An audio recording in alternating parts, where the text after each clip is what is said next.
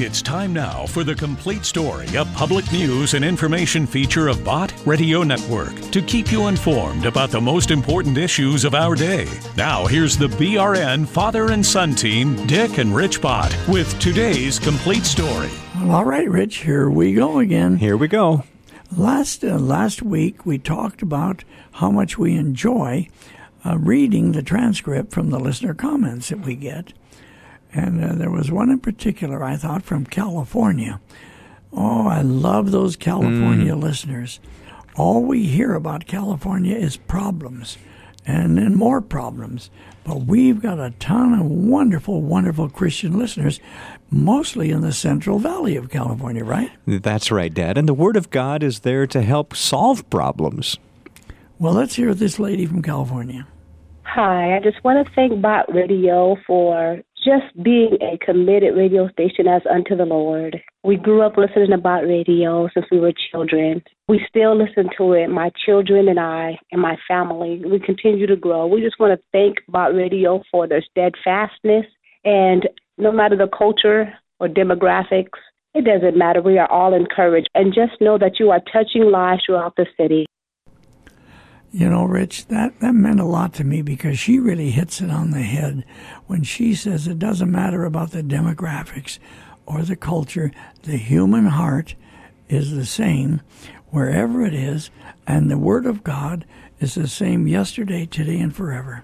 That's right, Dad. You know, and that's a huge, huge coverage area that we have there at 99.9 FM in the Central Valley of California, from Fresno to Modesto and everywhere in between. And we're so glad that lady is listening. I think that radio station from the top of Mount Bullion, 4,000 feet above the valley floor, is where the tower is. I think it covers 100 miles in that Central Valley, doesn't it? Easily, yes.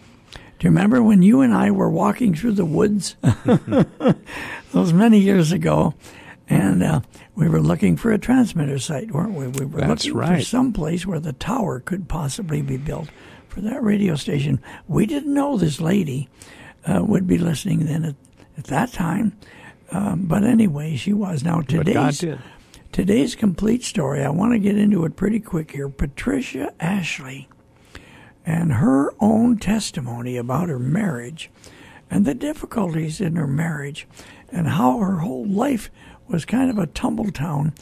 First of all, when she came to know the Lord Jesus, that made a big difference. But she didn't know if she could save her marriage. It was pretty on the rocks at that time. But I love her testimony. Let's hear it now.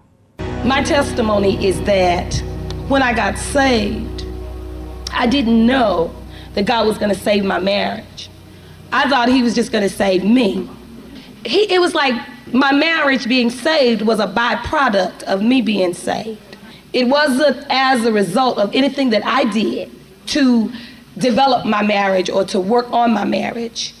At the point where I was saved, I was sick of my relationship. And my husband was equally as sick of his relationship with me. Do you understand me? We mutually say that to people. You know, we were literally at the end. Our marriage was dead, waiting to be buried. I mean, when I say it was dead, and some of you all are going to relate to what I'm saying if you'll be honest. When I say it was dead, I mean that I didn't love my husband. I didn't hate him. I wasn't glad to see him come. I wasn't glad to see him go. It didn't make a difference what time he came in or if he came in at all. Yeah, that's dead, huh? No feeling. He didn't make me happy. He didn't make me sad. He didn't even make me mad anymore. That's where our relationship was. It was dead. And so you know what that does to a marriage. And along with about 5 years of being unsaved in the military with no one to be accountable to, we were literally at the end. And we just had one thing in common. We both dearly loved our 2 children. And that was what God used to hold us together. But after a while, that wasn't reason enough. And so I accepted Jesus as my personal Lord and Savior. And as a result, I began to read my word, not knowing what God was going to do with that. And my husband, he accepted Jesus in our dining room. And he began to read his word. And our lives were so isolated. We were so divorced. emotionally, spiritually, and physically, that he would read his Bible in one room, and I would read my Bible in another room. And as far as I was concerned, he had his Jesus, and I had mine. You understand what I'm saying? Now, were we at the end? I mean, we would, even after getting saved, after so much hurt, after so much disappointment, after so much disillusionment, you understand, just dead in the eye, I don't even want to feel good by you no more. You understand what I'm saying? Do y'all follow me now? Because we're going to be real in here. I don't even want you to make me feel good anymore. Because see, to feel good, then I got to feel bad again. My emotions must surface, and let's just leave them alone. And that's where my marriage was. And as we grew in the Lord, and as we began to read the Word, not even trying to be friends with each other again, not even trying to develop a relationship, we just started reading the Word and loving the Lord and allowing ourselves to learn who Jesus was. God allowed a situation to happen in one of our friends' lives, and we had to pray together. And when I found myself with my husband at the foot of our bed on our knees praying, we prayed, and as we began to cry out and pray together to the same God, little did we know that when we raised up our heads and we looked at each other, God had quickened our dead marriage. Do y'all hear what I'm saying? He had quickened it, and he had made it alive. The God that we serve, he specializes in resurrecting that which is dead. Some of us, rigor mortis has set up in our marriages. And I mean, when we look at our marriage from the perspective of what God has designed for marriage, we've gone so far from what God intended for the marriage to be. And we need God to resurrect it. We need God to make it alive again. And with that will come healing, but it's only at the feet of Jesus in his presence. Because as I grew in the Lord and began to read the Word and just focus on the Lord, I had no expectations of my husband, only of the Lord. And God began to fill me with his love. And with that love, God started healing me. 15 years ago, God resurrected my dead marriage. And he started healing me. And it didn't happen because I wanted it to happen or because I knew it could happen. My marriage is right now a bonus of my relationship with my God. Come on now, praise him. I'm telling the truth. It is not because I had the sense or the wisdom enough to do the things that God required of me as a godly wife. Ladies, let me tell y'all, my husband got saved just because God wanted him saved. I didn't have sense enough to pray for him to get saved. Do you all hear what I'm saying? God just saved it. And as a result of that, because we just both started growing in our relationship, God knitted our hearts back together. And now the love that we experience, it's different. Do you all hear what I'm saying? The commitment is different. And what we began to do is we began to go to the Word after we realized we liked each other again. That's where we started at. I just like you. Let's not deal with all this other stuff. And let's not try to get romantic or, I just like you again. I respect you again. Come on now, you know how you can do that. You lose respect for them. They lose respect for you. They become bitter and indifferent and cold. And you become angry and hard and cold yourself. You know what I'm saying? And what we began to do was we began to invest time. When we saw that God had invested in our marriage, we made a commitment to invest into it. And then we went to the Word. We began to look at what the Word of God had to say about marriage. Because you see, what we found out is all the way back over in Genesis, that marriage itself originated in the heart of God. It was in the wisdom of God. It wasn't because somewhere in time, man found woman, woman found man. It wasn't in the heart or the mind of man. God didn't just create man and woman and let them discover each other. He made them for each other. In the beginning, God said it's not good for man to be alone or woman to be alone.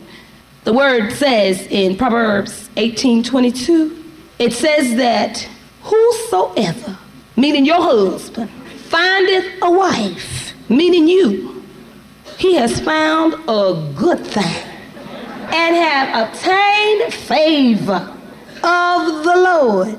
So now, ladies, I want you to go back home and tell your husbands, precious, call him precious. Speak faith. Sweetheart, you have found a good thing in me. And because you have me, I don't care what you act like, but just because you have me, you have favor in God's sight. Hallelujah! Now that's what the word say. You must say what the word say. How many of you believe in saying what the word say? That's what you got to say. Now you might not think he's worth it. Come on now, sometimes we don't. We don't think they deserve us as being good things. And some of us have been so beaten down and so criticized that we don't feel like that's the heart of God. But God says, be healed today and get the mind of God. Think the thoughts of God. Know that regardless to how, your husband just don't know, and you have to tell him. I don't care what he's acting like, tell him. You found favor with God because you found me. Now what does that do to you? It puts you in a position where you've got to be a good thing. Meaning that his heart must be able to safely trust in you, that you'll do him no harm. Meaning that you are going to be sensitive to him and that you're going to adapt your lifestyle to what his needs are. Ooh. Ooh. That's what the Bible says. If we just get the mind of God, now I know we got to get healed and we got to get a new attitude. But if we just say what the Bible says that when God looked at man, he saw that he needed a helper. And so we as females were created to be helpers. Come on now. Now I know in this new age movement where the God is within us, if we can believe it, we can achieve it.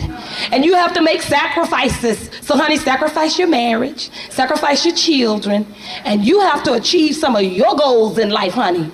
Because when you sacrifice yourself and give your whole life to this man and to your children, they will all up and leave you one day. That's the kind of foolish counsel that we get from the world and sometimes from sisters in the church. But you know what? I know, and God brought me to a place, as much as I love my father and enjoy him, and I think my father's a great man. Even when my mother used to get on his nerve and he used to get on her nerve, even when I used to get upset with him about some of the things he did, to me, he was always a big man in my sight. There was nothing he couldn't do. And you know what? I had to take all of that admiration and I had to connect that to my husband. God had to begin to show me areas, not focus on his negatives, but focus on his positives. While he's still performing the negatives. Come on now, you saw something in him. Start focusing on his positives and start letting him know. And let me tell you something. When you compliment a man, and all of them are like this, even if they crazy, all of them are like this. Giving them truth, not flattery. But when you give your husband true compliments, and when you say true positive things to him about him, it is like putting water on a plant. Even if they reject it, even if they act like it didn't move them, believe me, if you walk out the room and peek back at them, they like it. That's why our daughters are able to steal our husband's heart. Because they get out up under the car while he's changing it, and they lay there and watch him work on the car. Come on now. My daughter's 20 years old, and there's nothing my husband won't do for her. And they had that kind of relationship, and I wondered, how did she have his heart? She would sit up at the dinner table. 5 years old, I learned from my 5-year-old daughter how to deal with my husband. She would sit up at the dinner table, and she wouldn't even have to talk. She'd just point for what she wanted, and he'd get it. I said, what is this? I don't have that kind of control. And I said, I'm going to watch her, and whatever she does, I'm going to do. Are you all listening, ladies? I'm telling you how to experience fulfillment. When he'd be working on the car, she would go out there and lay up under the car or sit down on the side of the car and talk to him. So I started going out there sitting at the side of the car talking. And when he'd be out in the backyard cutting the grass, She'd be walking up and down the grass with him and talking to him. And guess what? I started walking up and down the grass, and I started talking to him. And when he came home from work, I'm telling you how to do it, ladies. When he'd come home from work, she'd run to the door. Now, she did this until she left home. She'd run to the door and be so glad to see him. How you doing, Daddy? Give him a big hug and just act like her day had just begun. And guess what, ladies? Hey! I felt like this girl's got his heart. I want it. And I'm not going to compete for it because I want him to have a good relationship with her. But I believe his heart is big enough for me and her. And little by little, now at first he was suspicious and he thought I was crazy. But I was a woman on a mission. Do you hear me? Yes, that's why marriages are falling apart today. I'm telling you. Listen, love reciprocates. After a matter of time, guess what started happening? Girl, or as they say, girlfriend. He started rubbing my feet and taking my shoes off. Yeah. I started telling him all of the good things about him. Guess what? He started telling me good things about me. Now, it took a while. I got to be honest with you. It took a while. But God had to test me. God said, are you doing this to please me? Or are you just doing it to reap the benefits? I said, God, if I got to stand before you to give an account, and we're going to do that, ladies. If you're married, you're going to stand before God to give an account. If you're going to stand before God to give an account for the kind of wife that you are, get your feelings healed. They are hurt. Some of them. Set your affections on things above. You know what happens when you do that? You stop having expectations out of your mate. And you take the stress off of your marriage. And you free him up. Because you know what? If there's something wrong with you, there's probably something wrong with him. Or if there's something wrong with him, there's probably something wrong with you. Because you chose each other. Yeah, and for the most part, we as women can see good from our perspective. And we can just see what we're enduring and what we're going through. But if we were to look at some of our relationships from our husband's perspective and see the world through their eyes and feel the world through their emotions, then we would see that they have as many needs as we do. And it's a mutual thing. But we must come to a place, if we're going to experience fulfillment, is to release our expectations and say, God, I don't expect him to be sensitive to me, but I expect you to be sensitive through him to me. I don't expect him to love me unconditionally, but I expect you to love me unconditionally through him. But God, all of my expectations is in you. I expect you to teach him how to be sensitive to me as the weaker vessel. I expect you to do it through him to me. Now come on, what have you done? You've placed that weight on God. You've cast those cares on God. And you can know that he's able because of who he is. And then you must know that God is for your marriage. He's for the success of your marriage. Whether or not you chose him or not. God would desire to choose him for us. But most of us get ahead of God. And God has to make the wrong one the right one. Come on now. But he's able. He can do anything. God would have that our marriage would accomplish, that the marriage would be protected. Let me tell you something, whether your husband is saved or unsaved, do you know whether he's saved or unsaved, God can use him to protect you. Because if the truth were told by each one of you, if you could think of something, things that your husband warned you of, relationships that your husband disapproved of and some of your other girlfriends, as that relationship developed, you found that there were things in it that was just a dead end. You ended up hurt or betrayed, or you ended up being used, or you ended up, and he tried to rise up to protect you by saying, you know what, there's something wrong with her. I don't know what it is, but I don't feel good.